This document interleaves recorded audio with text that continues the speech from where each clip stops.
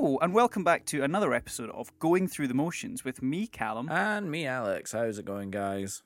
the podcasting equivalent of sellotape flavoured ice cream. But Alex, we've no time to keep talking about how delicious that might be because we've got the most packed show this week. We do have a packed show. Although when I said sellotape flavoured ice cream, what kind of tape were you imagining? Was it duct tape? Well, I mean, I know I said sellotape, but tape as a general. Were you thinking like that brown packaging tape? Because that's got a bit of flavour to it. You know how you always have to bite it to get it open? You know that flavour? You do. It's not Scotch tape. No, not Scotch tape. I prefer, black tape. Oh, electrical tape. Electrical tape. Nice. Because it's just a bit thicker. You can really get your teeth into it. I love a bit of and it's bloody electric as well. It'll give you a shock. Yeah, it's got a nice smooth texture. Yeah. Speaking of nice smooth textures, Alex, you're looking very nice today. Look at you. You're looking very maroon Thank and you. very. Thank you. I don't You I don't feel good. I woke up with a mad headache.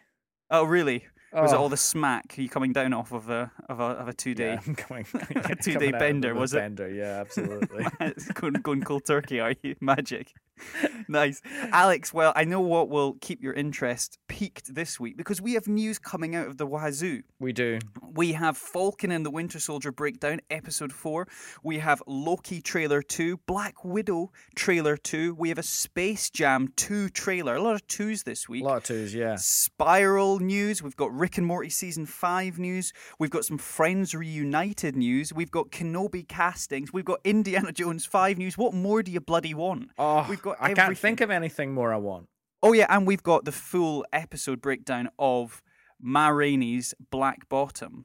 Absolutely. And I'm really excited to talk about this one. Yeah, me too. Shall we get into it? Because I think the only thing we really need to say now is that we're a music and movies podcast. We are, apparently. And each week we will talk to you about some of the most interesting stories that accompany some of the most, I would say, bleakest times in American music history and the repercussions of such and the implications that it has on some of the most creative characters probably of the century, if you really think about it. I mean, specifically, let's say up top, Ma Rainey being a real person, but Levy wasn't, or Levy was there was a couple of people that are fused together to make the character of Levy. as far as I was aware from my kind of Googlings, was Ma Rainey was the only real character. Right. From history. And the rest of them were kind of amalgamations of various members of the bands that she had during her illustrious career, and also fabricated from, because these characters, their main purpose, apart from maybe Levy, is to recount stories of their experiences in Black America. And so I feel like most of those characters were built on those stories, if you know what I mean. So not actually real people, but the stories were real. Yeah. Well, I think it's probably worthwhile. And we'll circle back round to that, especially at the end, and I think the final sequence goes into a lot of that, and I've got some notes, but I think it's probably worth addressing the elephant in the room. This was Chadwick Boseman's last film. It was. He died, sadly, on the 28th of August 2020 after a 4-year battle with colon cancer. Which nobody knew about. No, unbeknownst to his fellow cast members, Boseman was receiving cancer treatment whilst filming this movie. Yeah. And it's quite awkward to watch because the guy looks thin. I was about to say, I mean, I think watching this movie, you can see it, which is the first.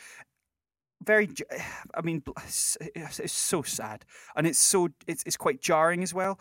At some points, it kind of, for the first wee while, it did kind of take me out, knowing that. Yeah, it did kind of take me out. Because it's sad. It really is sad, and he plays a really tragic character as well. Oh God, does he? Yeah. It's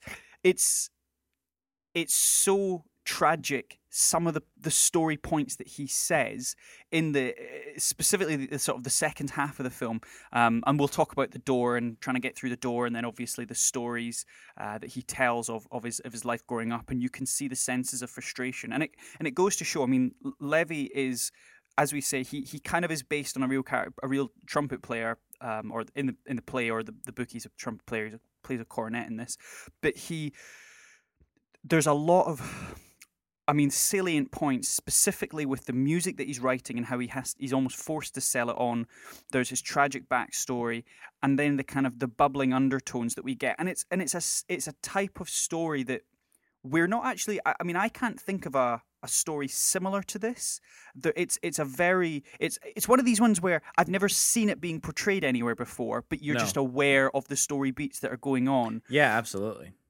The Black Bottom is a dance that originated amongst African Americans in the rural South in the first decade of the 20th century. It was eventually adopted by mainstream American culture and became a national craze in the 1920s. Do you know what the Black Bottom is? Like, no, do you know what is the it? actual dance is? I found some instructions. Oh, you did? Okay, are you going to give it to us? Yeah, I found some instructions. Go on, Alex. Give us what is the Black Bottom? The rhythm of the Black Bottom is based on a Charleston, which is a dance, and there's some instructions that says hop down front, then doodle back. Okay, so you've yep, right, yeah. I've done that. Mooch to your left, then mooch to the right. Is this the Cha-Cha Slide, mate? Mate, yeah, I know. I was genuinely thinking that. I was like, oh, this is where the Cha-Cha Slide comes from. Then hands on your hips and do the mess around. Oh, okay, yeah. Then break a leg until you're near the ground. Oh, God. Now that's the old Black Bottom dance. How cool is that? Oh, so you've come out of this thing. It's literally the turn of the 20th century's Cha-Cha Slide. Ah, very good. And you've broken your leg halfway through it, which is great. Absolutely. Apparently, grab a hammer. No. Destroy your knee. Interestingly, breaking a leg in dancing is a kind of hobbling step. Oh, so it's a bit of a hobble. Yeah. So it's a weird one. It's hard to really visualize that. I mean, I had that lovely visual of you trying to do my instructions just now on camera, but my bloody leg's sore. I know. Well, I mean, you took break a leg a bit too literally. You did, but I've no idea as to the historical accuracies of what just happened on my screen. But you love it, mate. Some of the music, and we kick off with that. The Deep Moaning Blues is the first song that we hear, and it is where we see Ma Rainey, or Viola Davis, performing as Ma Rainey. And I think a couple of things are pretty striking in that first sequence. I mean, first thing, do you know what I was reminded of? Do you know Italian food? Italian food all around the world is served, but when you go to Italy, you really see how simple the ingredients are. Yeah. You know, it's your simple garlics, your tomatoes, and it's thrown together. And if you've ever had the chance to eat real authentic Italian food there, it's just wonderful. It tastes incredible. Yeah. So I was reminded, listening to Deep Moaning Blues and watching Ma Rainey sing and looking at her band of, I think it's just a 4-piece. Yeah. I was almost reminded of that. That was the first thing that came to my mind. It's simple. It's timely. You've got a piano, a trombone, a cornet, and a double bass. Isn't it? It is. It's authentic, and I feel it's like wonderful. I feel like we need that reminder a lot, especially for our generation and our background, where we come from, of what's the actual historical roots of the blues, and it was formed from the genesis of like the end of slavery during slavery as well. Like, it's inherently black culture. And what was really, really great about the making of interview piece that Netflix has to accompany this movie was, you know, Viola Davis especially was being very, very animated about how she and the writers and the cast and the crew and everyone just felt real ownership over the musical style, and it really comes across in the movie. Because I don't know about you, but my first experiences with the blues as a musical form, well, I know exactly who I first listened to with the blues, and it was Gary Moore. Okay, yeah. You know the Gary Moore Still Got the Blues album? Yes, yeah. Fantastic album. Yes. But he's an Irish guitarist. Well, I would go one stage further. Do you know who my closest I guess, resemblance with the blues is actually Hugh Laurie's albums, Let Them Talk albums. Oh yeah. And he redoes, so he does versions of Ma Rainey's songs. He does some old classics. See, that's a really interesting one, because I feel like that's homage. It is a homage. I feel like that's homage. I feel like Gary Moore is his own beast, and listening to that isn't really getting the history of where the blues comes from. And he collaborated. That was with my point. He collaborated with a lot of really fine African American musicians, and I love him as an artist, but I'm just questioning the authenticity of it now, especially after watching this movie. Well, and we see that at the end. We see that the closing shot of the movie is we've got a banjo player playing, we've got a composer playing. It is, and it's incredible how the story leads to that ending, and you're watching it, and to the if you hadn't seen the last hour and a half beforehand, you wouldn't understand why that's uncomfortable to watch. But when you understand within the context of the story, it's a dynamic storytelling visual. It's a really dynamic.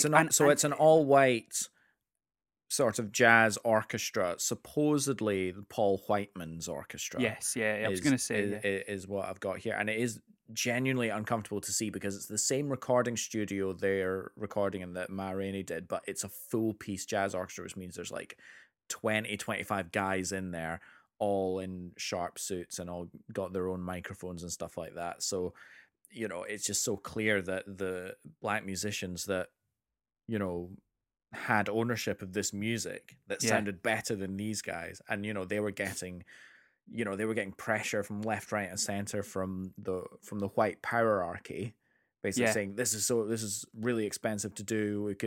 We've not got great microphones, blah blah blah blah blah, and just like spinning them all this shite. It's nonsense. And then you see that final shot, and it's all encapsulated. Nothing needs to be said. It's just the visual of a room full of 30 white guys playing black jazz music. Levy's music. Levy's music, yeah. And you just get mad. Yeah, you do.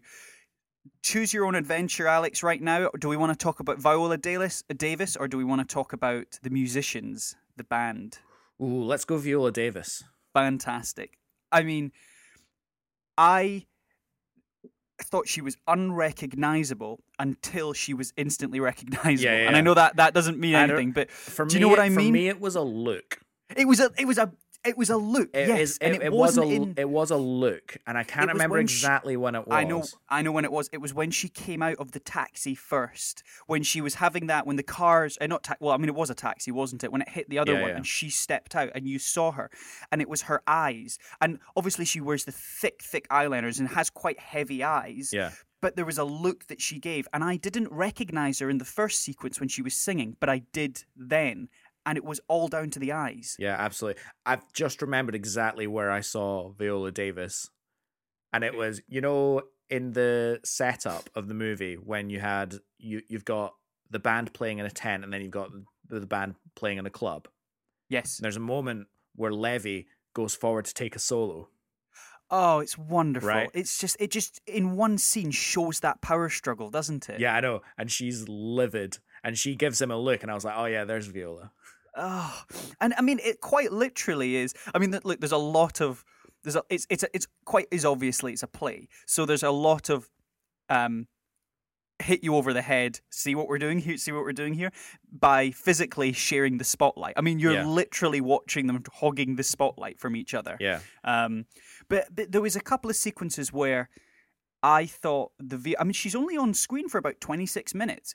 Even though she's the title character, she's not in it a lot. Yeah. I think she's been nominated for best actress in a leading role, or is it a supporting role? Because I think it's supporting both. because I believe Chadwick has been nominated for leading. Yes, he's definitely been nominated for leading. But I can see there was a couple of sequences. I mean, specifically, when she really puts her foot down, she goes, "Who is this we? Who is this we? We're doing Black Bottom my way."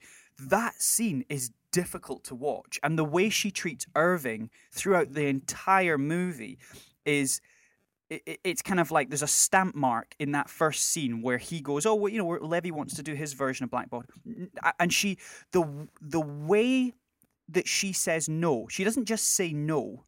The way that she holds the control within that room, she holds everyone to emotional hostage. She has that control, Yeah. and we see it a couple of extra times. One time that I think the control is almost it's to the point of too uncomfortable is after she receives the Coca-Cola, and we obviously the whole thing on the Coca-Cola and where's my Coke, and she goes, I won't do it, and she steps out.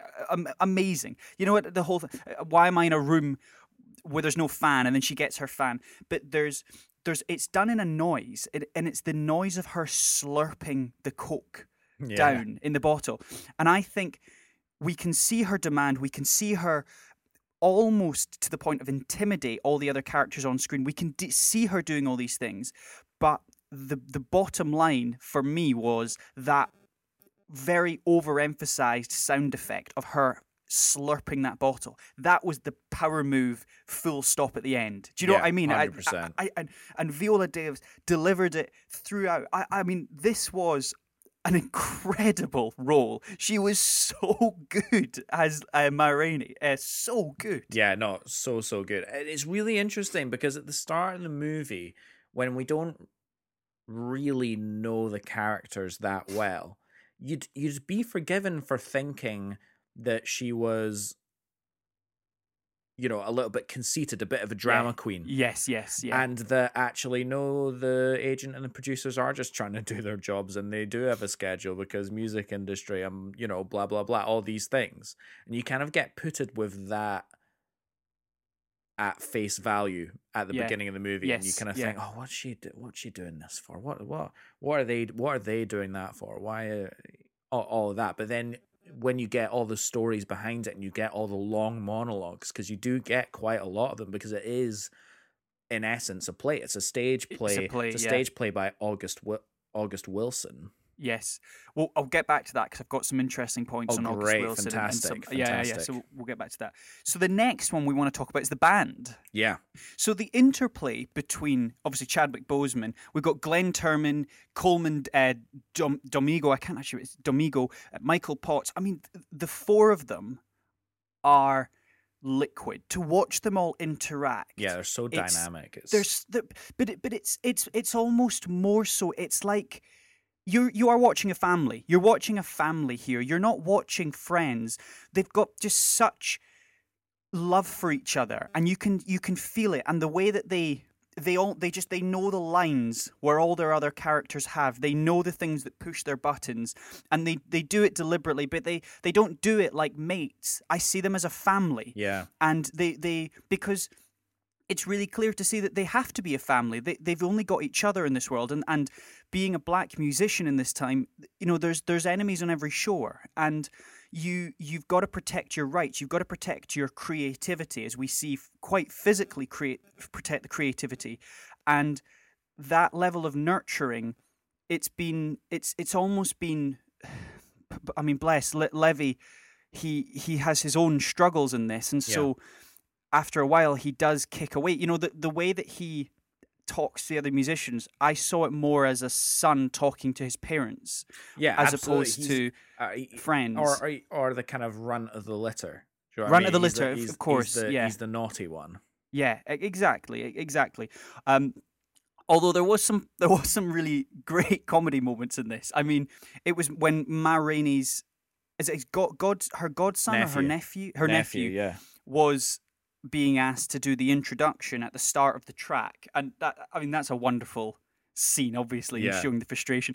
But when you obviously, like, you shouldn't laugh, but my God, that first sequence where he goes to introduce and they recognize he's got the stutter, and you show it on all four of their faces, and Chadwick Boseman delivers the line, "All right, Cutler, let's see you fix that. Yeah. Let me see you sort that out." It's the deadpan confusion while it's happening. It's so funny. But genuinely, you need to get Steve Harvey in there or something like that.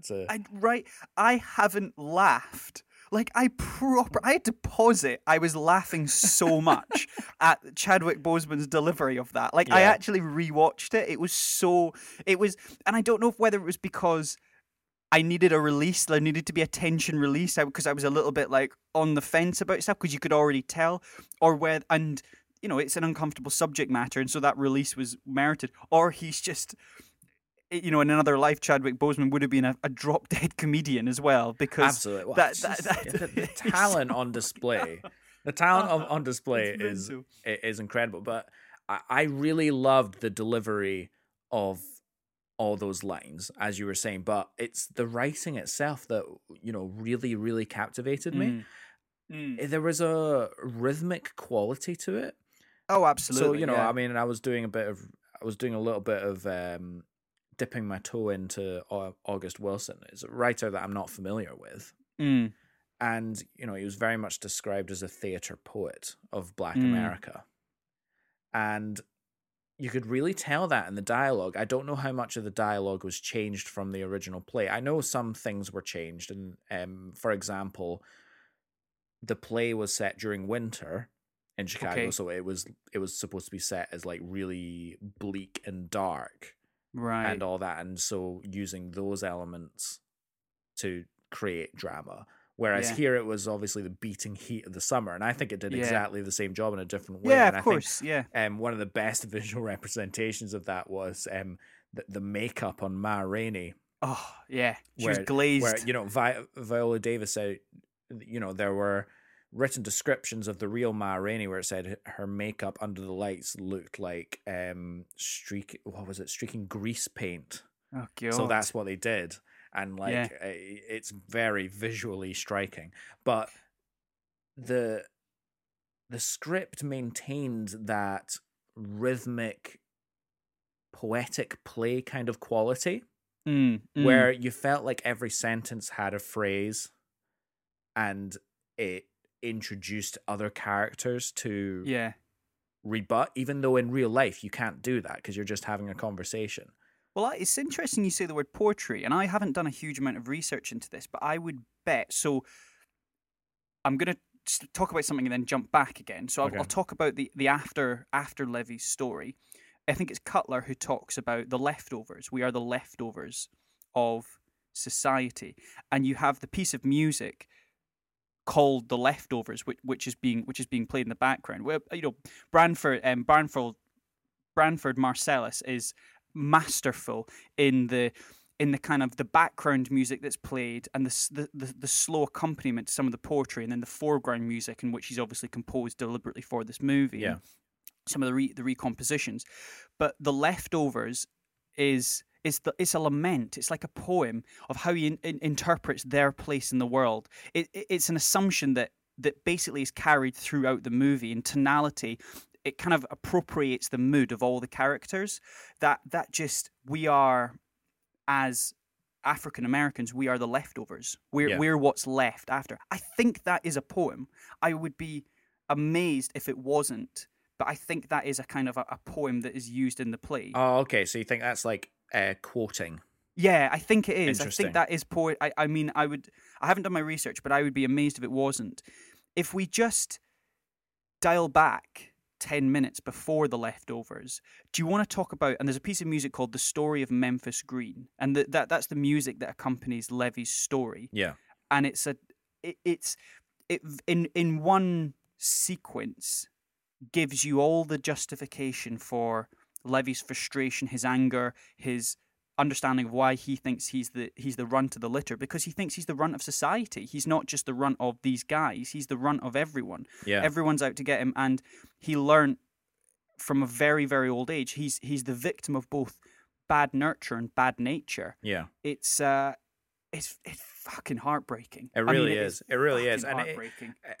And it's a struggle to watch because, like, right from the beginning, you see somebody that only has very, very, very few things in life because everything else has been taken away from him. Oh, God, yeah. And so the only things that he has at the start of the movie is his talent as a trumpet player which is, he thinks he's in a position of he can break away from the band, start his new band, really make Well, it's it like his fast track to the big. his the fast big, track He and kind stuff of like thinks that. it's a fast track. Yeah. Yep, and the only other things he has are his new pairs of shoes. Yeah. Yeah. Oh, God. And he's so excited about this. And Oh, at the beginning, God. you're like, wow, calm down, mate. Shoes well done. But then you find out, well, everything else has been taken away from him. Music is the only thing that he has ownership over. But then obviously at the end of the movie, that symbolically gets taken away from him as well. Yeah. Yeah. Which is obviously when he has his big mental breakdown. Yeah. And then we get the recording, the black bottom being recorded. Mm-hmm. And obviously it takes a couple of takes and eventually we get it right. And then it wasn't recorded. Yeah. Oh. And as an audience member, I was so happy to see them all so happy. Yeah. And I felt my face drop when they realized that it hadn't recorded. I felt my face drop. I mean, and we've had first examples of that. I know potentially a small fraction of how that must feel, but nothing compared to what that actually must have been like. And it's just a roller coaster. It's just an utter roller coaster. So much of it, and nothing is demonstrated more than when they show the cable, the frayed cable, and you're like, oh man, oh, it's so bad. Just on it. So singer Maxim Lewis, she actually provided most of the vocals for Ma Rainey. Yeah. However, when Ma Rainey sings "These Dogs of Mine," whilst fondling Dulcie May, which is Taylor Page, that is actually Viola Davis's voice. So it's kind of bits and pieces, and I didn't notice it actually. I thought it was Viola Davis all the way through. I wasn't convinced. Oh, okay. I wasn't convinced through it, and I couldn't tell you exactly why. But now that you've said exactly where it wasn't and where it was, I am taking myself back to those scenes and going, oh yeah, there is very clearly a difference. Because obviously when they're doing these shots of her actually performing and stuff, there's a Elseworld kind of quality about it. The camera's always moving. There's more of a performance about it, so you accept more of there's clearly some overdubbing going on there. Some additional dialogue recording or additional singing recording where that's put on top. Where it's put on top as like a fine film because it's presented like a music video. And so you know that in music videos, when they're singing the songs on the elaborate sets that they're doing the music videos of, you're not actually hearing that live performance. You're hearing a studio performance that's put on top. Yeah, exactly. Whereas when she's sitting in the chair, playing with her girlfriend and singing sweet nothings in her ear, that's like a in-play character moment. Yes. And so you're like, all right, well, that's actually delivered. Yes, yeah, absolutely, yeah. No, I didn't. It wasn't quite as obvious to me. I was actually quite impressed with the dubbing. It didn't take me out of it, but I can understand.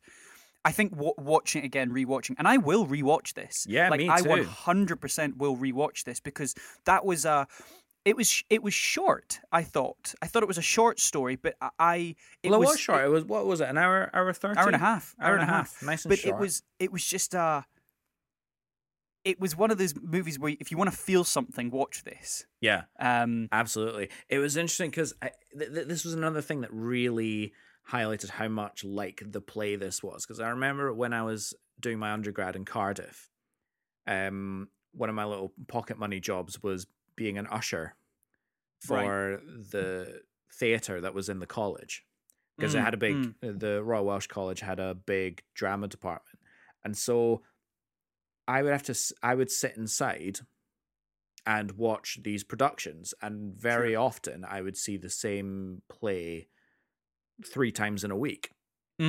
But I wouldn't be tired of it. I'd want to go and see it another time because I enjoyed the performances. I loved the delivery and all that, because and I feel like this movie had all of those elements where like, oh, I just really loved the writing and the delivery and the play-like aspect of it and the performance of it. Mm.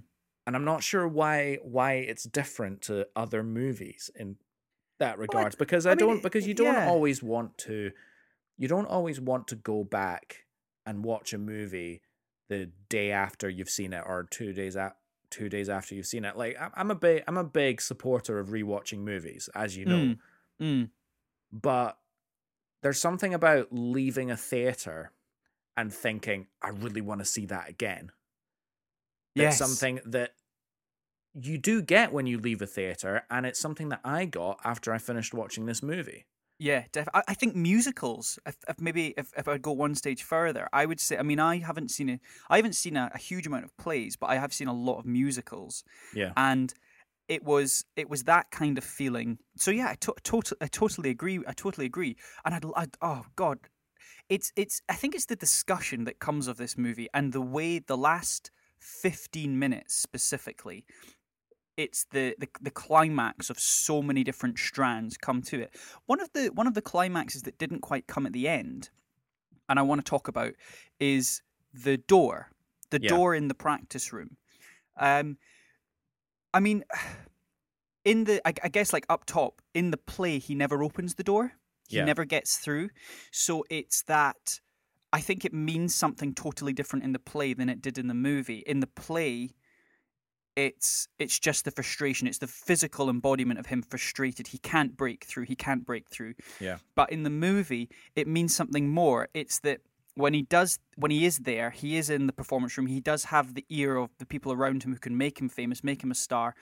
When he gets through the door, he's just in this courtyard, another small room, and it's like what you're trying to get to, the next place. It's nothing. It's nothing for you there, and in some ways you're smaller and you're more trapped. Yeah, no, and absolutely. It meant something totally different, I think. Well, I think it was really important to put in the movie because I feel like it's an extension of actually the same idea. Right. Because I feel like at the time that this play was written, there was probably the idea that the Black experience is you don't have any opportunities. Yeah. And that you can't get anywhere. Yeah. Really. Like not really. It's one in a million, which is why you'll never break that door down. Yeah. This movie was made in 2019. Yeah. 2020. And I feel like the 21st century, of what this movie is saying, the 21st century Black American experience is that you're presented opportunities that then have nothing on the other side.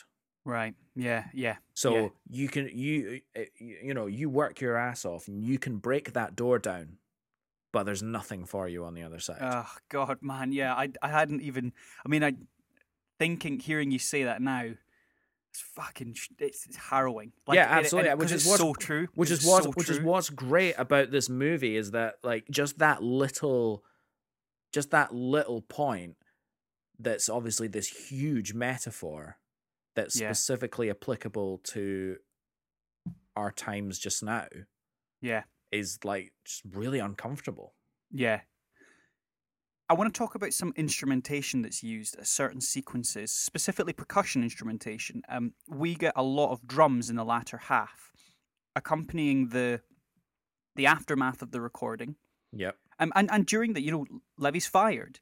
He's fired, and then he tries to open the doors we talked about, and the drums are relentless in the background. Percussion, kind of more, I would say, modern day jazz blues drums as opposed to probably of the time.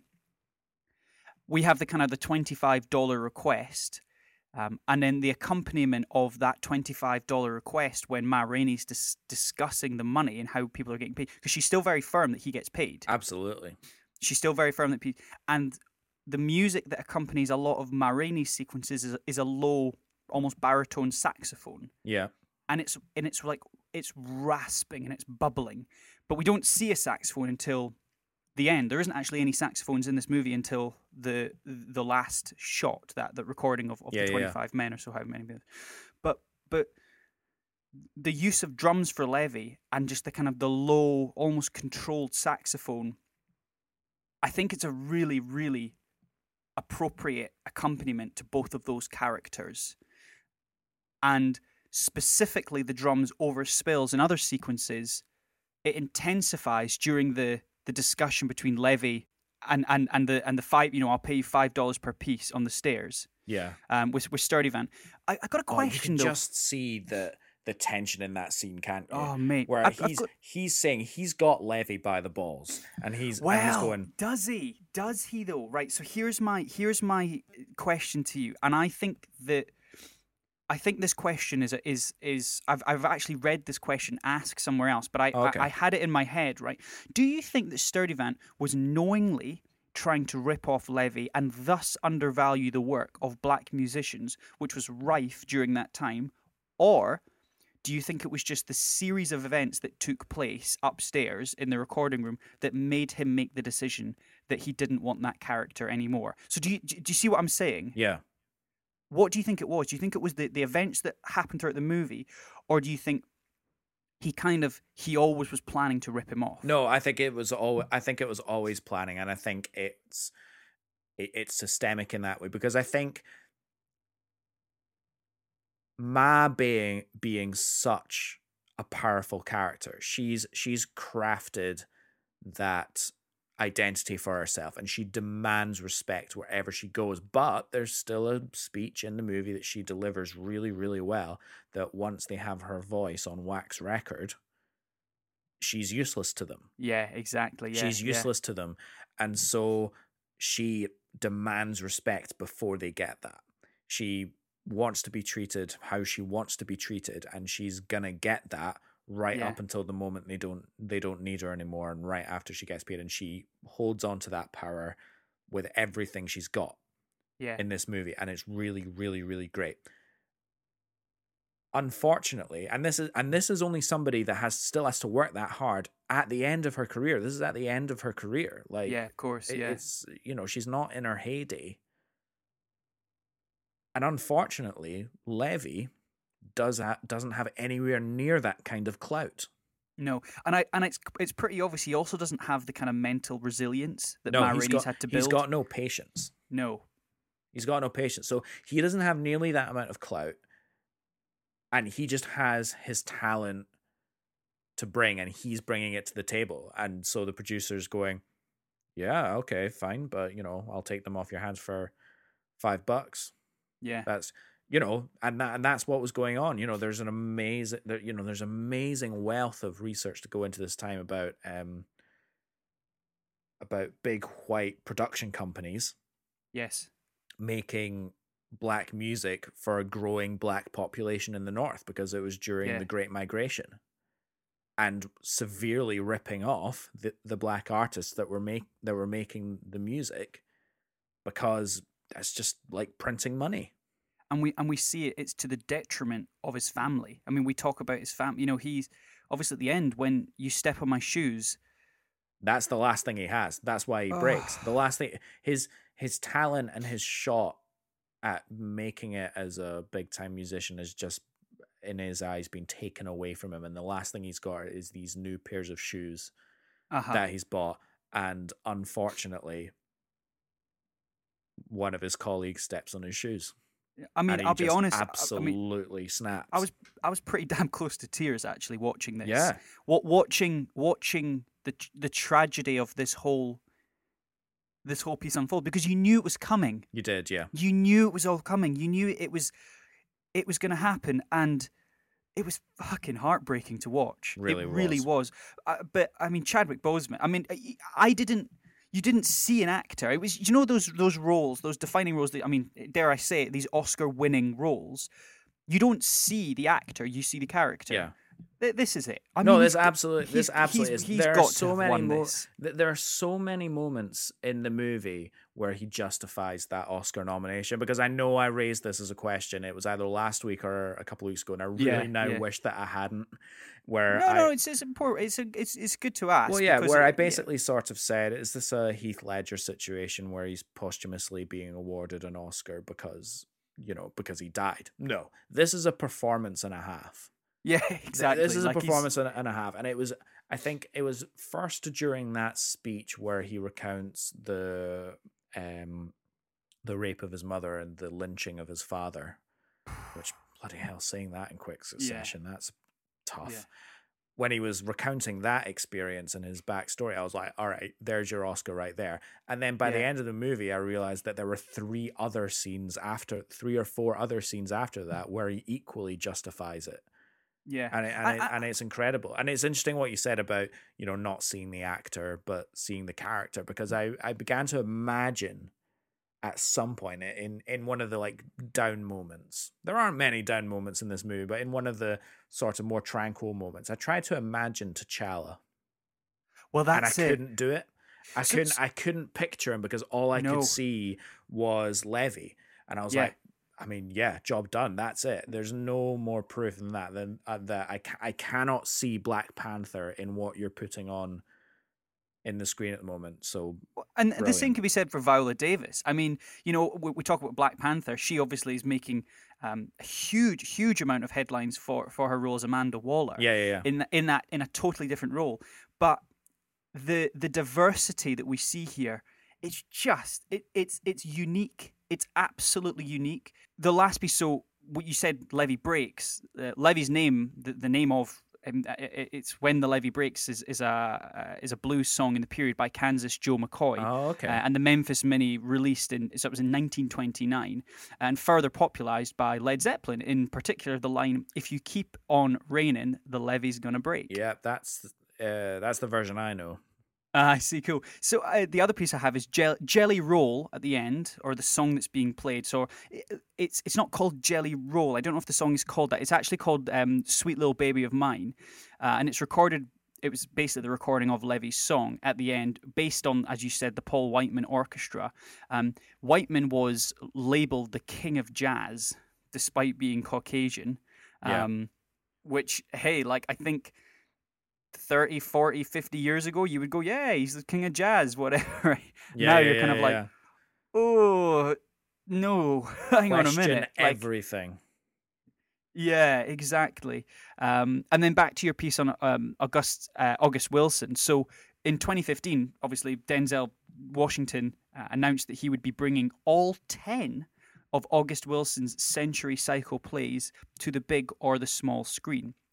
Ma Rainey's Black Bottom was the second film Wilson adapted. So Washington is. I'm getting this mixed up. Washington adapted Wilson's work and producing the cycle. So Fences in 2016, which was another Oscar-nominated. I haven't seen, but you best believe I'm going out to watch it. Imminently. Exactly. Yeah. And then so for the future of the August Wilson-averse, in September 2020, Washington told the New York Times that the third film in the series would be The Piano Lesson, and that he hoped to cast his own son, John David Washington, and Sammy J, with Barry Jenkins directing. Ooh, so that's a tantalizing prospect, that. Right? I'm like, fuck yeah, let's do this. I want to see more of this type of art. I want to see more of this type of storytelling. Like it's as we've said, if there's one takeaway from this, it's Whiteman labeling himself the king of jazz. And if we take away from that, we go, what else? What else do we not understand? What else have we had the victor, I'm going to use, for lack of a better terms, history is being written by the victor. What else probably isn't actually true? Do you know what I mean? What else probably isn't actually true? And August Wilson, as a writer, as you've said, has probably uniquely captured so many other things. And I'm definitely going to be looking not into just Fences, but a lot of the kind of plays and understanding what we're going to be seeing down the line. And I think, mad props to Denzel Washington. He's one of the biggest stars in the world, one of the best actors of his generation, and yet he's taking a full production role to these things, and he's quoted as saying that the greatest part of what's left of my career is making sure that August is taken care of. Oh God! And it's man. Fucking love. Did you see Training Days back on Netflix? I watched that the other night. Yeah. Fuck me. Remember the Titans? Oh, Have you seen Remember the Titans? I don't think I have Bloody actually. No. hell! Okay. What a movie! Also, Viola Davis. This was her second appearance in the adaptation, so she was obviously in Fences as well, which is where she got her Oscar. Yeah. So, potentially we could see a second Oscar coming for her. It's a great series of like productions that I'm really excited to see moving forward. But I mean, having said that, this is the first one I've seen because I've not seen Fences yet. Yeah. So no. I'm really looking forward to diving in. Well, mate, it's a 2 thumbs up movie for Definitely, me. Definitely, 100%, no question. Like genuinely, I just love it. I love it when it makes you question stuff. Like as I said, the one thing that it's that line of, yeah, Paul Whitman, he for years labeled himself the king of jazz. Yeah. If that and then question mark at the end of this whole thing, I'm like, holy shit, I want more. I want more of this type of art. I want more of this type of story. I want to see more inclusions of August Wilson's understanding of, no, this isn't actually America. This isn't true to this. Oh man, I loved it. It's fascinating. I loved it. It really is.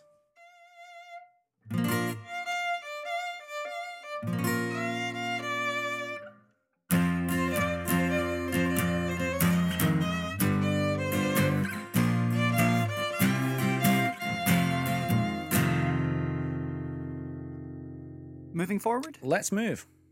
Do we want to do Falcon and the Winter Soldier first? Yeah, quick wrap up.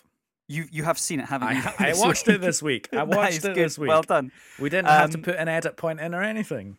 No, we didn't. We're straight back to Wakanda, mate. We are. We pick up where we last left off with Ayo and the White Wolf. What's your thoughts? Well, let's address a thought that I had last week, which was Ayo being the new Black Panther.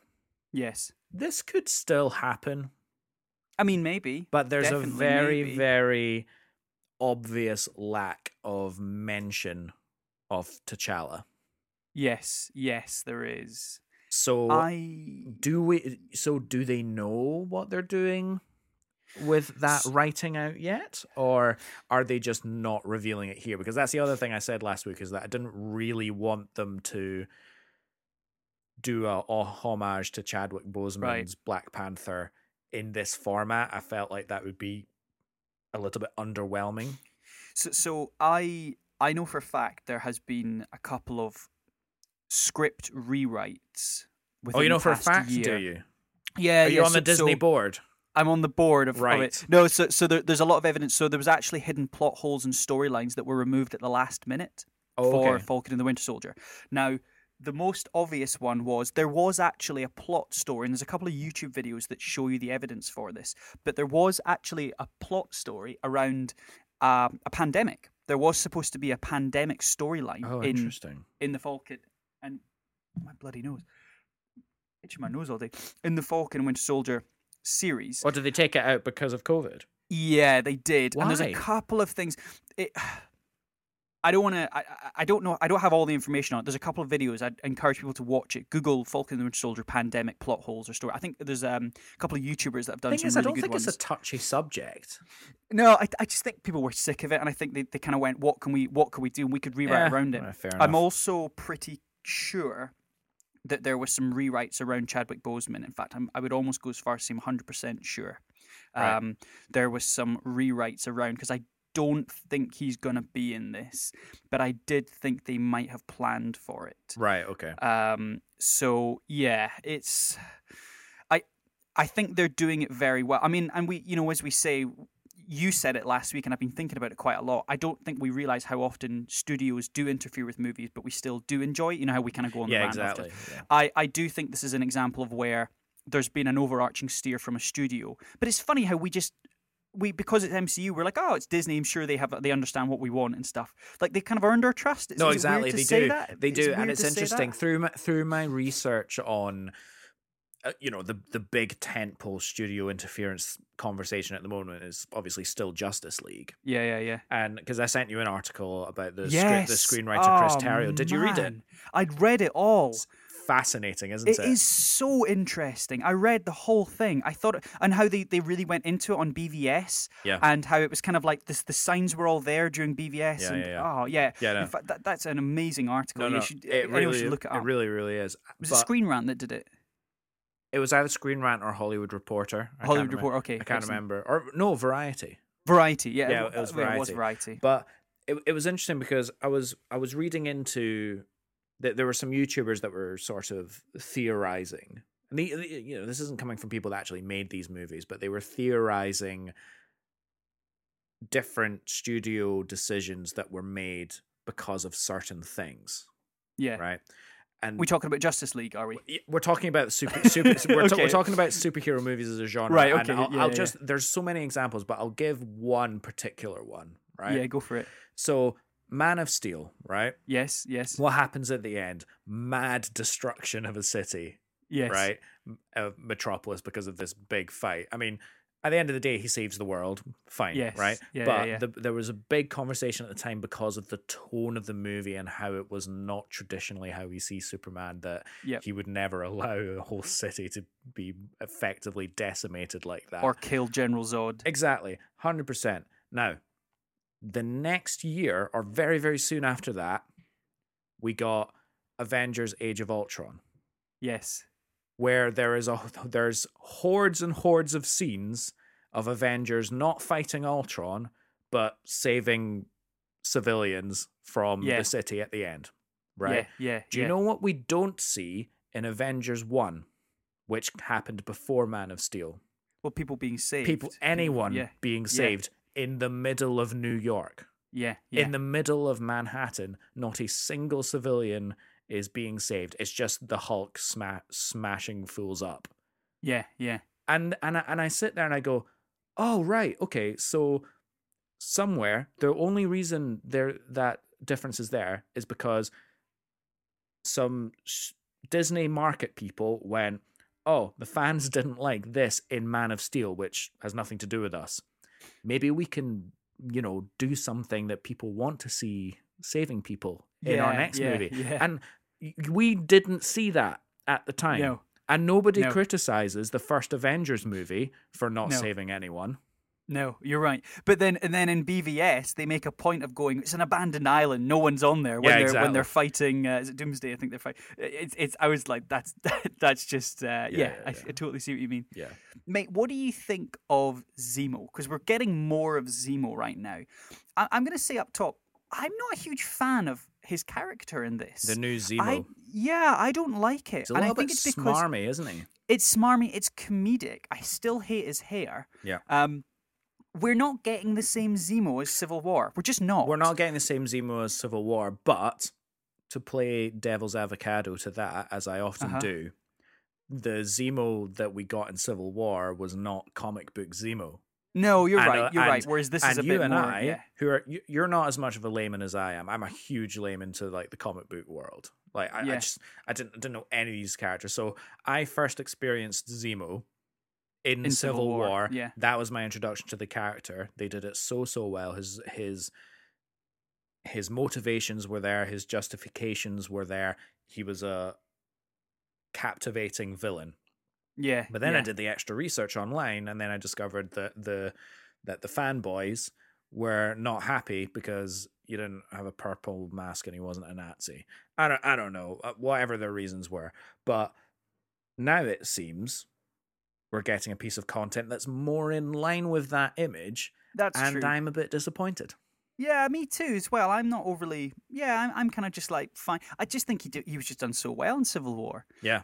However, we did get what we wanted, Alex. We as fans got what we wanted because we wanted more dancing Zemo, and Disney released the hour-long cut. Do you know how big? Dancing. Do you know how big my eye rolls were when I saw #release the Zemo cut? Yeah, My eyes could not roll into the back of my head far enough. Do you know? So yeah, exactly. This episode was all a bit. It was a bit of a filler episode, maybe as such. I mean, we did get some pivotal Oh, sequences, yeah, I'm not but sure I about just think that. I just don't think it was paced particularly well. I think we had a lot of just like, oh, we're going from this courtyard to this courtyard. Oh, you're here. Hey, how's it going? I was thinking to myself, the locals all know, right? There's 4 or 5 Americans just cutting about here. Like they know what's going on. They know 2 of them are Avengers. It's like, oh, one of them's getting autographs signed. It's like it's just a bit like it's all just kind of happening in this one street, really. Yeah. This episode, and it was a bit like I think it was a necessary point. I think it developed all the characters. Obviously, we saw John really the end sequence. We saw kind of the U.S. agent incarnate. Yeah, I think, sort of reveal. Yeah, the reveal. It's an interesting one when you say that, like, it's not really happening on. It's all happening on one street, and it's sort of a bit unbelievable and stuff like that. I sort of get the impression that the Earth set MCU stuff is not going to be nearly as captivating and as interesting as it once was, because of the time, because of the blip, because of the time jump between the blimp, because of the blimp between Infinity War and Endgame. All Earth-based things are now set indiscriminately in the future, right? And in a world where so much has happened that actually they're dealing with things that we can't relate to anymore. Yeah. That it's just it almost feels like a parallel world to our own. But if you cast your mind back to Iron Man 1 and all of those early movies, even Thor, as ridiculous as it sounds, you had this impression of these fantastical godlike heroes coming to our Earth. Whereas I feel like we've lost that. Like I see Falcon flying about a futuristic Latvia and Madripoor, wherever the shit that is, and all that, and I'm going, I'm so just far, Singapore, I'm so, mate. Yeah, I'm so. You just Googled it. Yeah, exactly. I'm so far removed from this. I've got like no point of reference. I'm just here for the ride at this point. Yeah. Do you know, but I still think that this series has a place. I mean, I would go as far as to say this is probably one of my most favorite MCU contents that's come out of the studio in a while, actually. I prefer this to... I definitely preferred this to WandaVision. I definitely preferred this to... I'll be disagreeing with you on that. On WandaVision. You preferred WandaVision. I definitely preferred WandaVision because I felt like it was a more artistic format. It's totally fair. Like it's courses for courses. No, yeah, no, exactly, 100%. It's a much more artistic format, and it was a really nice character study into grief for a superhero in a very, very personal way. Falcon and Winter Soldier, the depth in it is a lot of the politics of it. Yes. Where, what's the difference between a freedom fighter and a terrorist? That question has been raised a lot of times for me. It's not that fresh an idea. And beyond that, it's more of a continuation of characters in a world that we know. It doesn't change the game in the same way as WandaVision, right. Which is why I've had loads of people ask me, should I watch this show? And my answer is, how big of a Marvel fan are you? Yeah, exactly. And they go, yeah. Oh, I mean, I dip in. I've heard WandaVision's good, and I was like, right, watch WandaVision, Falcon and Winter Soldier, watch it if you want, but it's extra reading. Yeah. It's appendices. It's not essential at all. Well, you're right. And how they do this, another tactic they have is the retconning of the super soldier serum, and I've put a lot of super soldier serum. The whole piece that they say on it kind of is a bad thing. Really, it amplifies all of the and. They really just double down in one sentence. They say, "Well, Steve Rogers was the exception, right?" Well, that's not a retcon. They say that in the first Captain America movie. No. I know what you're meaning, but I think this is the first series where it really doubles down on the super soldier. Because we see Bucky kind of has a bit of it, but he's not. It's not the serum that makes him evil. It's Hydra that kind of turns him. Yeah. So this is where they really double down, and we see Carly as the cause and effect of this. And I loved some of her quotes. You know, we as you say, it is maybe been and done. You know, people need a hero like them. People can't. They want their heroes to have clean hands, but that shield is from a bygone era. It should be destroyed. Yeah. And after this week's episode, I think it bloody might. I genuinely think we're going to come out with no shield at the end of this. Do you know what I was really disappointed at? Because obviously the big thing is John Walker just slips himself a bit of super serum. Yeah. And becomes US agent, because he goes through this whole crisis where like he's fighting the Wakandan honor guard. I can't remember what the name of the Dora Milaje. That was wonderful, wasn't it? And then they absolutely kick his ass, and he has this horrible realization moment at the end where he goes, "They weren't even super soldiers. I got my ass handed to me." And do you know what? I'm really pissed off that we didn't see a scene of him actually taking the serum.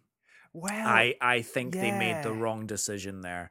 I've heard a few people say this. He turned up a scene later after that realization where he was like, they weren't even super soldiers. I can't beat them. And then the next scene, he has the serum, and we see a little bit of like mental decision making in a conversation with his mate, who unfortunately dies, and that really turns Lamar, him. That's really great character development, but I would have liked to see that happen, and then him snap mentally before taking the serum, and then that serum would then amplify his grief and those kind of revenge like qualities. But you know why they didn't show him taking it, though?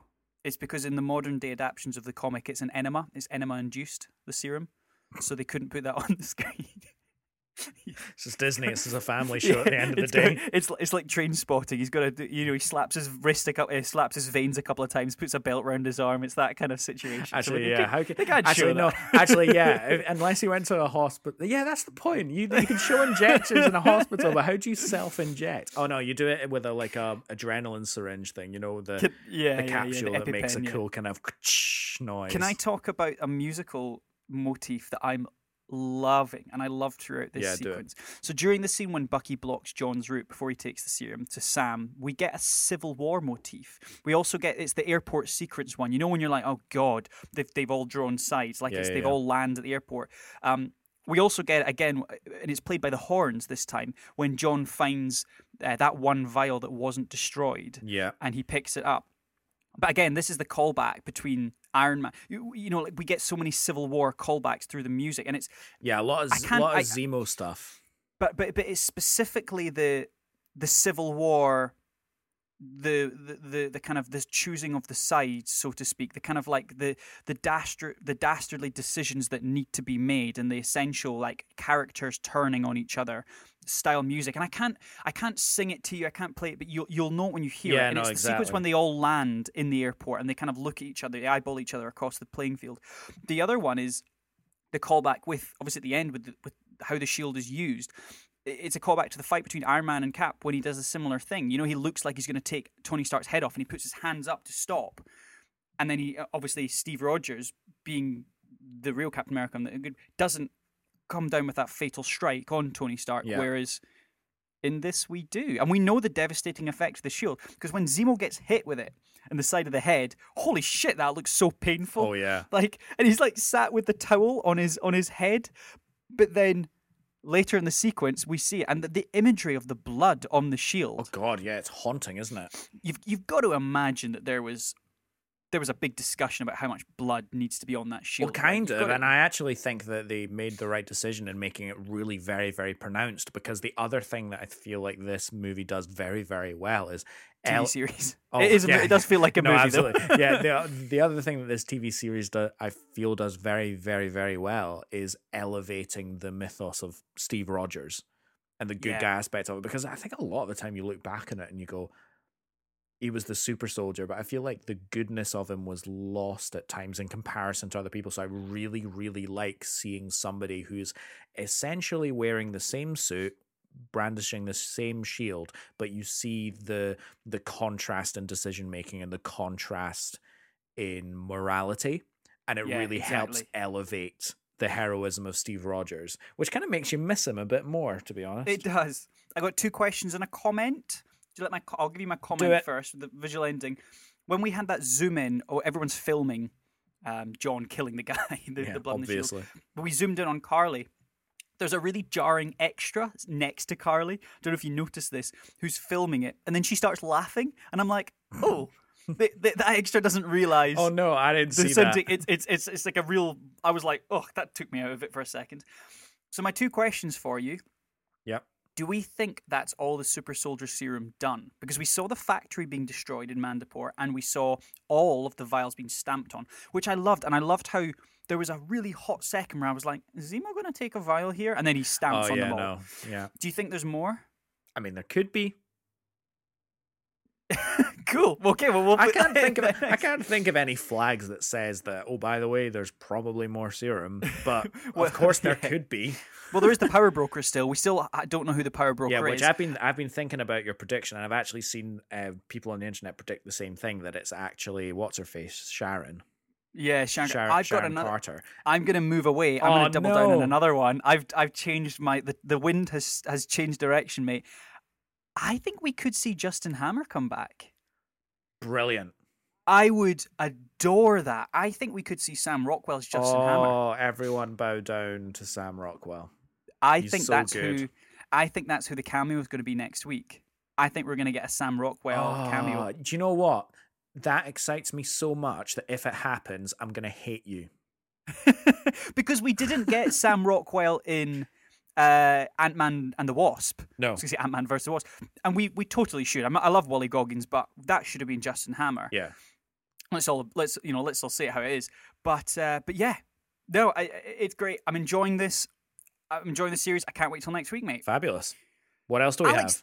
Alex, do you know that there is a second Black Widow trailer and a date announcement? We definitely are going to be seeing this on July 9th, which I'm so excited for. Exactly. Is it 2 years after? Oh, Premier Access. No, mate, we're going to the cinemas. We're going to be there. Yeah, but it's also going to be on Premier Access. But we're going to the cinema, aren't we?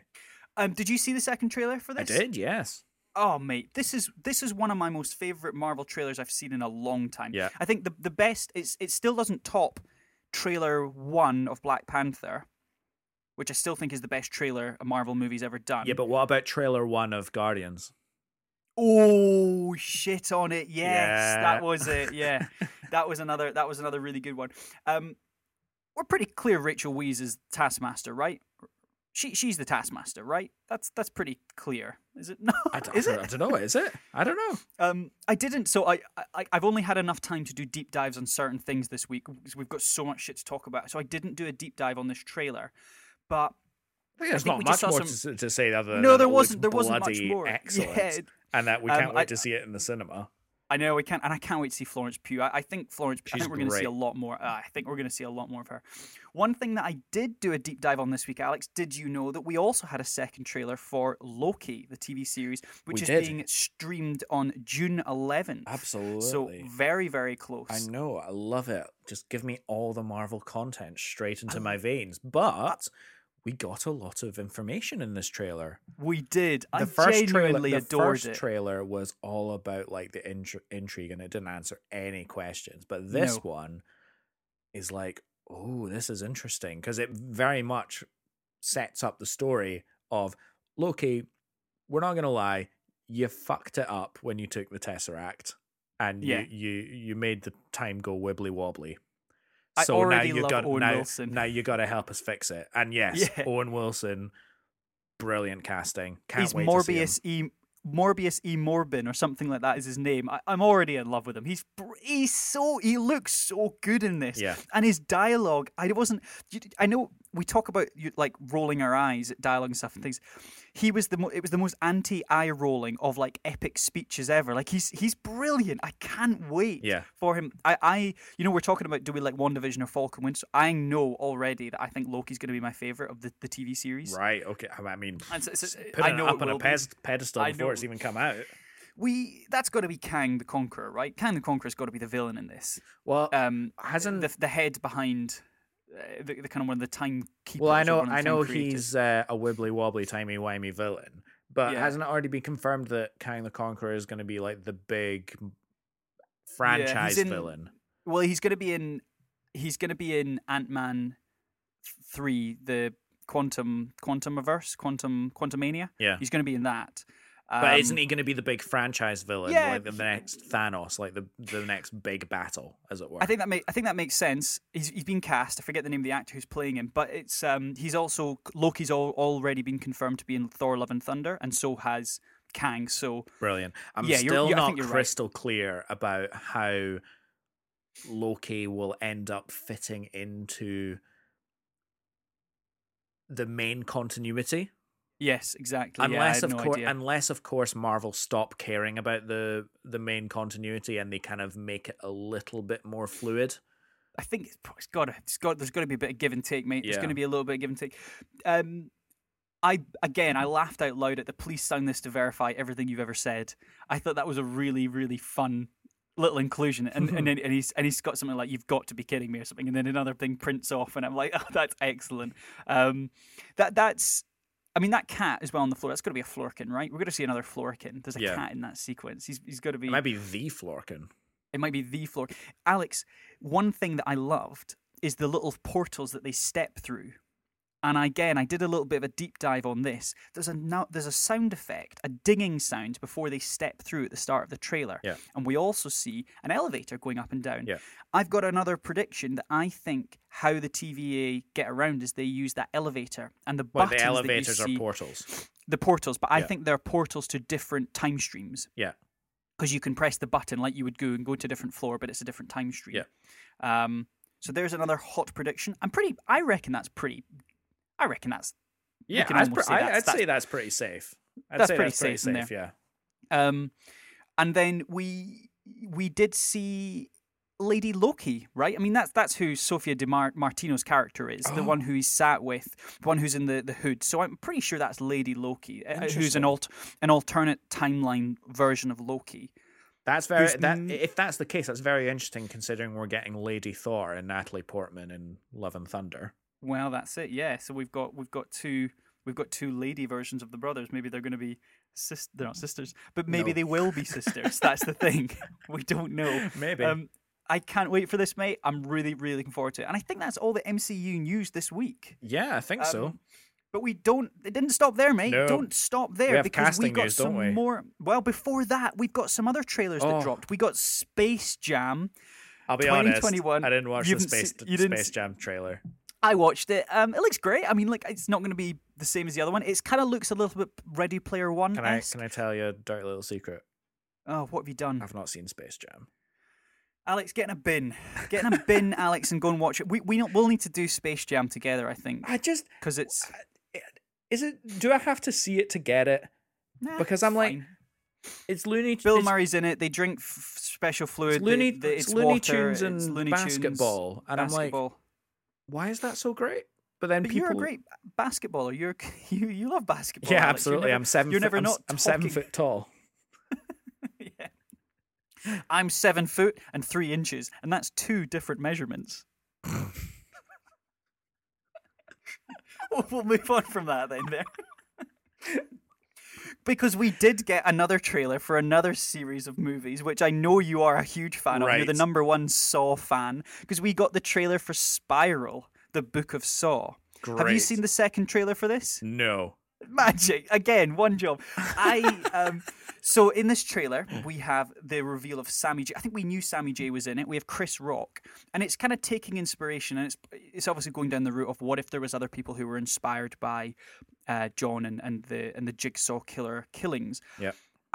These movies, the Saw movies, are such a guilty pleasure of mine. They're like the Final Destinations. I know they're not good, but I love watching them. Or only one of them is good, but yeah. Exactly, yeah. There was one good one, and then they've all just kind of like just molded from this.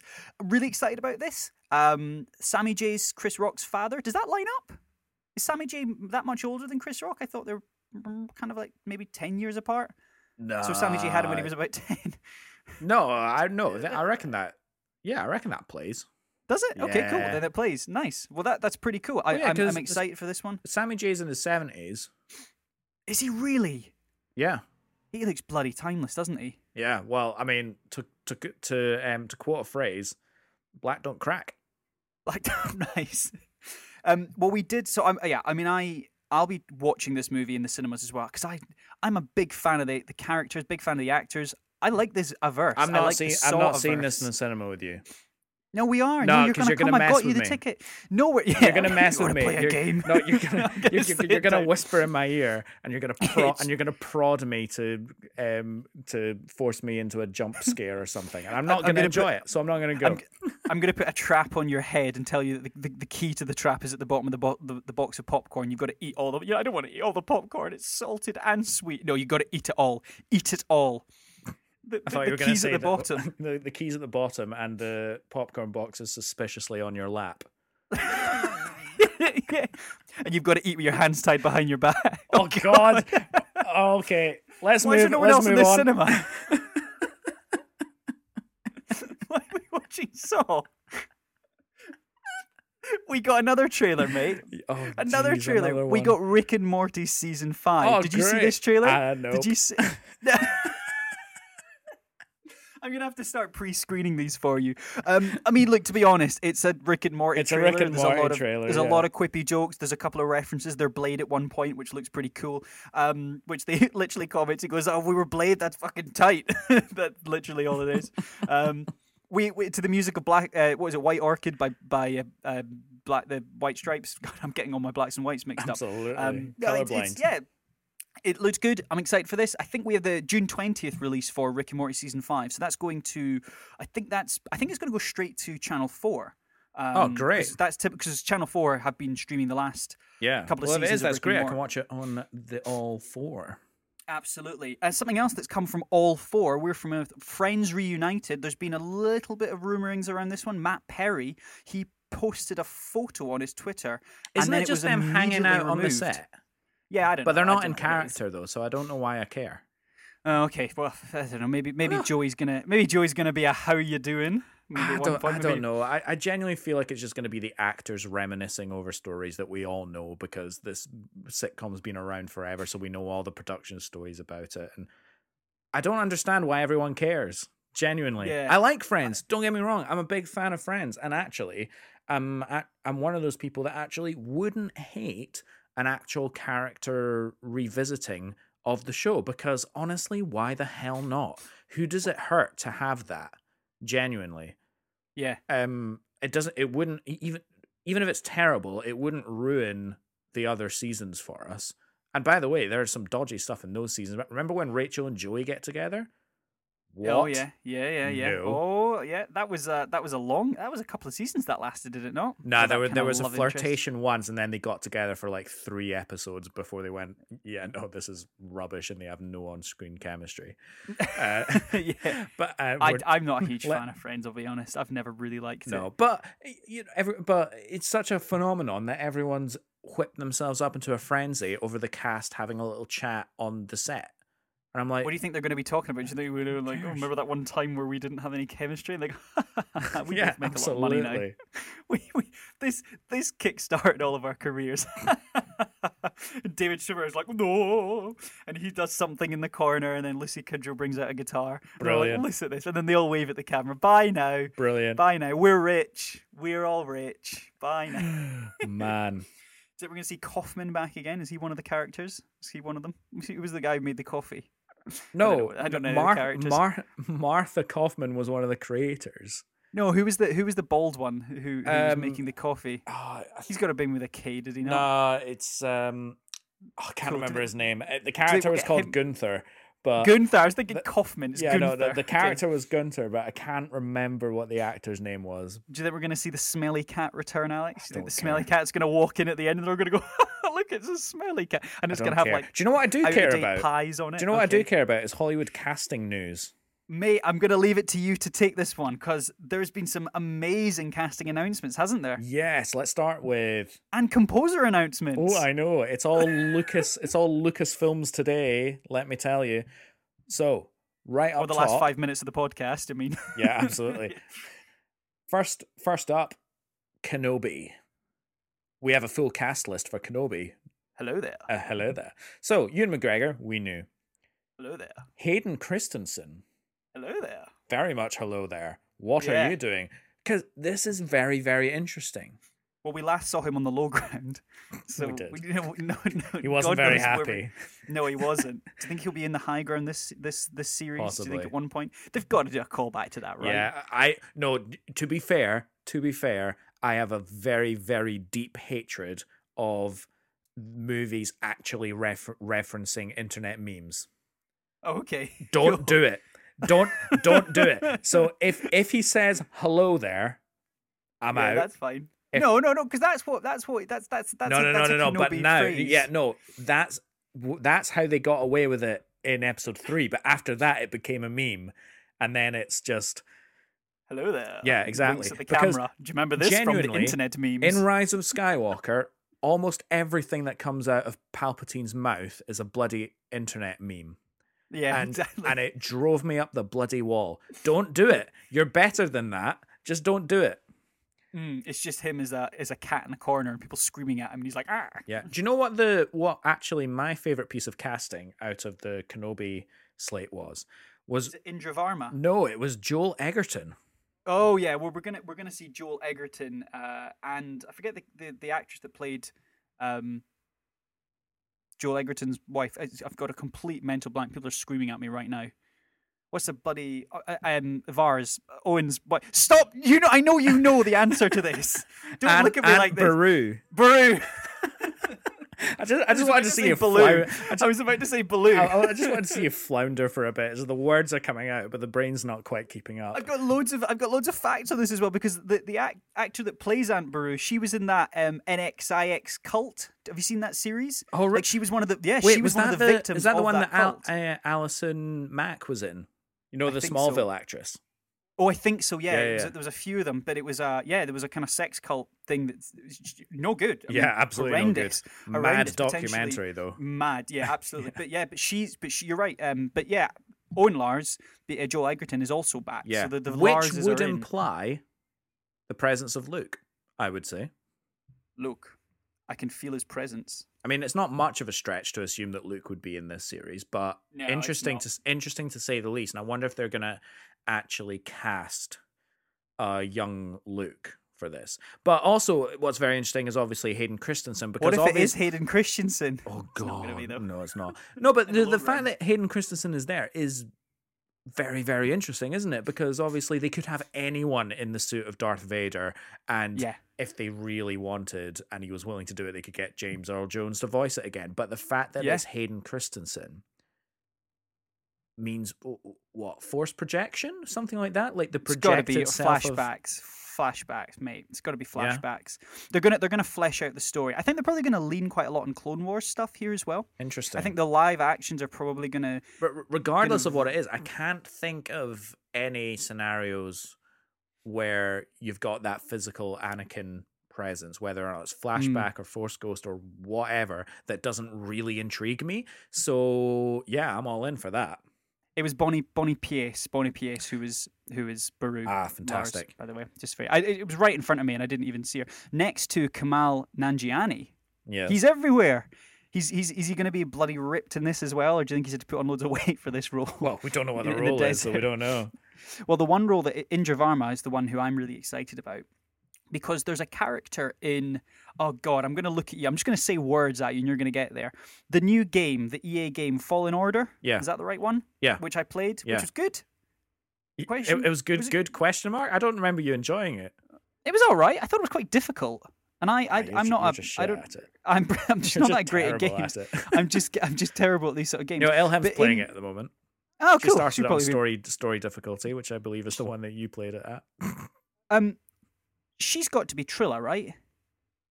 Oh, interesting. In India Varna, she's got to be cast as Trilla, That's right? I very mean, I don't know why interesting. you wouldn't. I don't know why you wouldn't put Elizabeth Grullian in, but she could be Trilla, right? Am I saying that right? Right? Yeah. I don't know. Maybe it is. Wait, did you finished Fallen Order though, right? Yeah, I did. Yeah. She died at the end. Yeah. Vader mashed her up. But this is before, is it not? No, I don't think so, because this is only 5 years after. No, hang on. Fallen Order is only a handful of years after Order 66 because Cal is still quite young. Okay. It's really not that long after Order 66, whereas I think Kenobi is a little bit further down the Yeah. line. Yeah, maybe I then. don't think Okay. Kenobi is immediately after Revenge of the Sith. I could be wrong. Now, there's one announcing of the casting that hasn't been announced of the announcing of the casting. Did you like that sentence? really Make good. a sentence out of those words, You mate. can tell we're reaching the hour and a half mark. Liam Neeson. He's got to be in this, right? I've done a lot of these right questions to you this week, haven't I? He's this, right? I think we're going to see Qui-Gon. Big hot take if he is. I'm saying nah. I don't really have any reason other than just disagreeing with you, but I'm saying he's nah. got to be in this, right? I'm saying nah. He's got to be in this one. Well, now you see, now that I'm thinking about it, because obviously at the end of Revenge of the Sith, Yoda goes on this big thing where he says, "I'll teach you how to commune with Qui-Gon." So I suppose that's probably all that Obi-Wan would be doing, is communing with Qui-Gon. So yeah, well, we were cool. supposed to get Liam Neeson in Revenge of the Sith, but there was a scheduling conflict which meant he couldn't be in it. So there was actually supposed to be more of that. But that's not the only LucasArts casting announcement. Of course, Indiana Jones brings adventure again to our screens the 29th of July, very specific, 2022, with Phoebe Waller-Bridge joins the cast alongside Harrison Ford in the 5th installment of the iconic franchise. Yeah, the third piece of casting, or sort of casting, being the composer John Williams. Hooray! Oh. Fantastic. That man just won't retire. I mean, it makes me ask the question of, there's going to be a last John Williams film at some point. Yes. And would you be content that Indiana Jones 5 was his last one? Very. Because... Oh, would you? Okay, yes, cool. Because the alternative is it's Rise of Skywalker. And I'm not happy with that. Yeah, I see. Okay, cool. Although, I think although having his music, even in that movie, is still astonishingly good. Yes. Oh no, yeah, exactly, and specifically the track. Well, you shared an article with me about why it is a good movie. We could talk about that another time. About why Rise of Skywalker is a good movie. Yeah, I don't remember that. You shared it with me another time. It was a hot take. Oh, interesting. Interesting. Chris Terraro, who we talked about earlier, he was actually a writer on that one as well. I bet I do remember sending you that. No, I sent you that because I was like, look at this idiot, not because I was actually finding a different viewpoint. Oh, I see. I see. Right. Okay. I read a little bit of it, and I didn't read it as much as the one on Justice League because that is far more interesting to me. But yeah, what I mean, John Williams there's got to be other ones in the works down the line. I mean, how old is he now? He's in his 90s, is he not? No, he's either 90 or just about to turn 90 or something like that. And he just won't retire. And I think Indiana Jones will be the last huge movie that he does. And I think if he works past that, which, he will. Well, there's nothing saying he's not. Which he will. I think it'll be dramatic partnerships with Spielberg, and other such movies like that. So, long may it continue. Frankly, we're in for an action-packed score, and dare I say, maybe a romantic score, because I've always found his Indiana Jones scores being almost quite sweeping and romantic. And, I'm always reminded of the sequences where the plane's traveling across the map and we see the red lines, and I've always just enjoyed the music that accompanies those. Oh yeah, it's so good, and all the themes are so personable and just mean so much. There's this great video on YouTube of Harrison Ford talking about the music of Indiana Jones at an award ceremony where John Williams is getting a Lifetime Achievement Award. It's not the Oscars, but it's something else Hollywoody. And he makes the example of Marion's theme in Raiders, of how when you actually meet her in Tibet, you don't hear it. Yes, you're right. You don't hear it. And the first time it's heard, and it's heard in like little motifs. But it's properly heard in Cairo, though, isn't it? But the first time it's actually heard is she's not even on screen.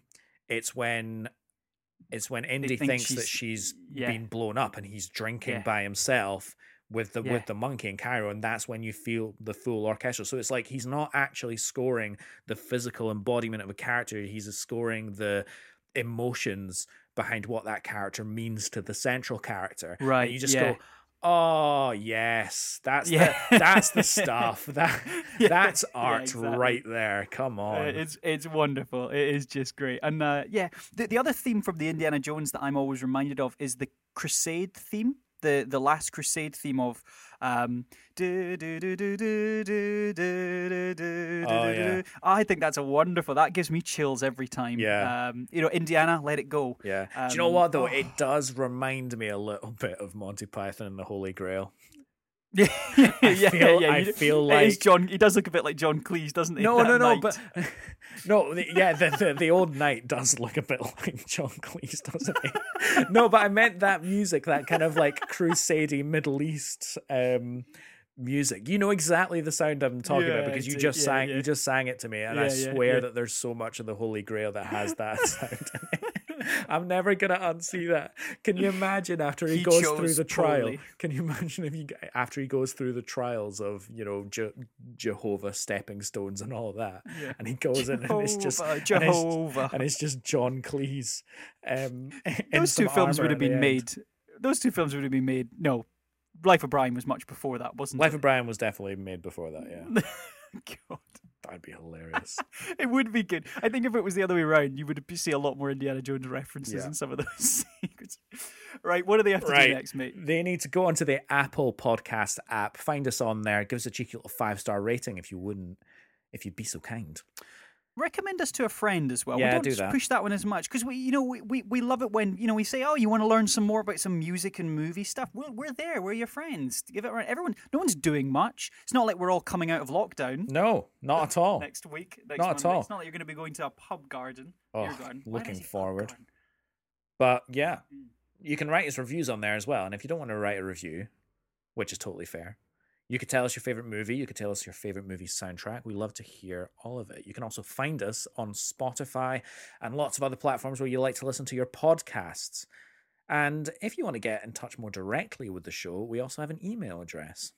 That is right. It's motionspod@gmail.com. We're also on the gram. Join our conversation pieces. We'll throw up some of our favourite tracks and why we like them. Absolutely. Thanks once again to KTC Graphic Design for our wonderful artwork. And next week, Alex, again, off air. Wait, we're going to have this one off air. Got a couple of plans. We've got a couple of things up our sleeves. I think what's great to see is the moving forwards are getting more congested than ever. Absolutely. I think we're going to have to try and match that with the trend. Or we might have to kill our darlings for that one sometime. Oh man, but Ma Rainey though, what a bloody go watch Ma Rainey. Go and watch Ma Rainey. Excellent. Well, we'll see you again next week. Thank you very much for listening. Until then, bye now. All right, guys, ta-ta.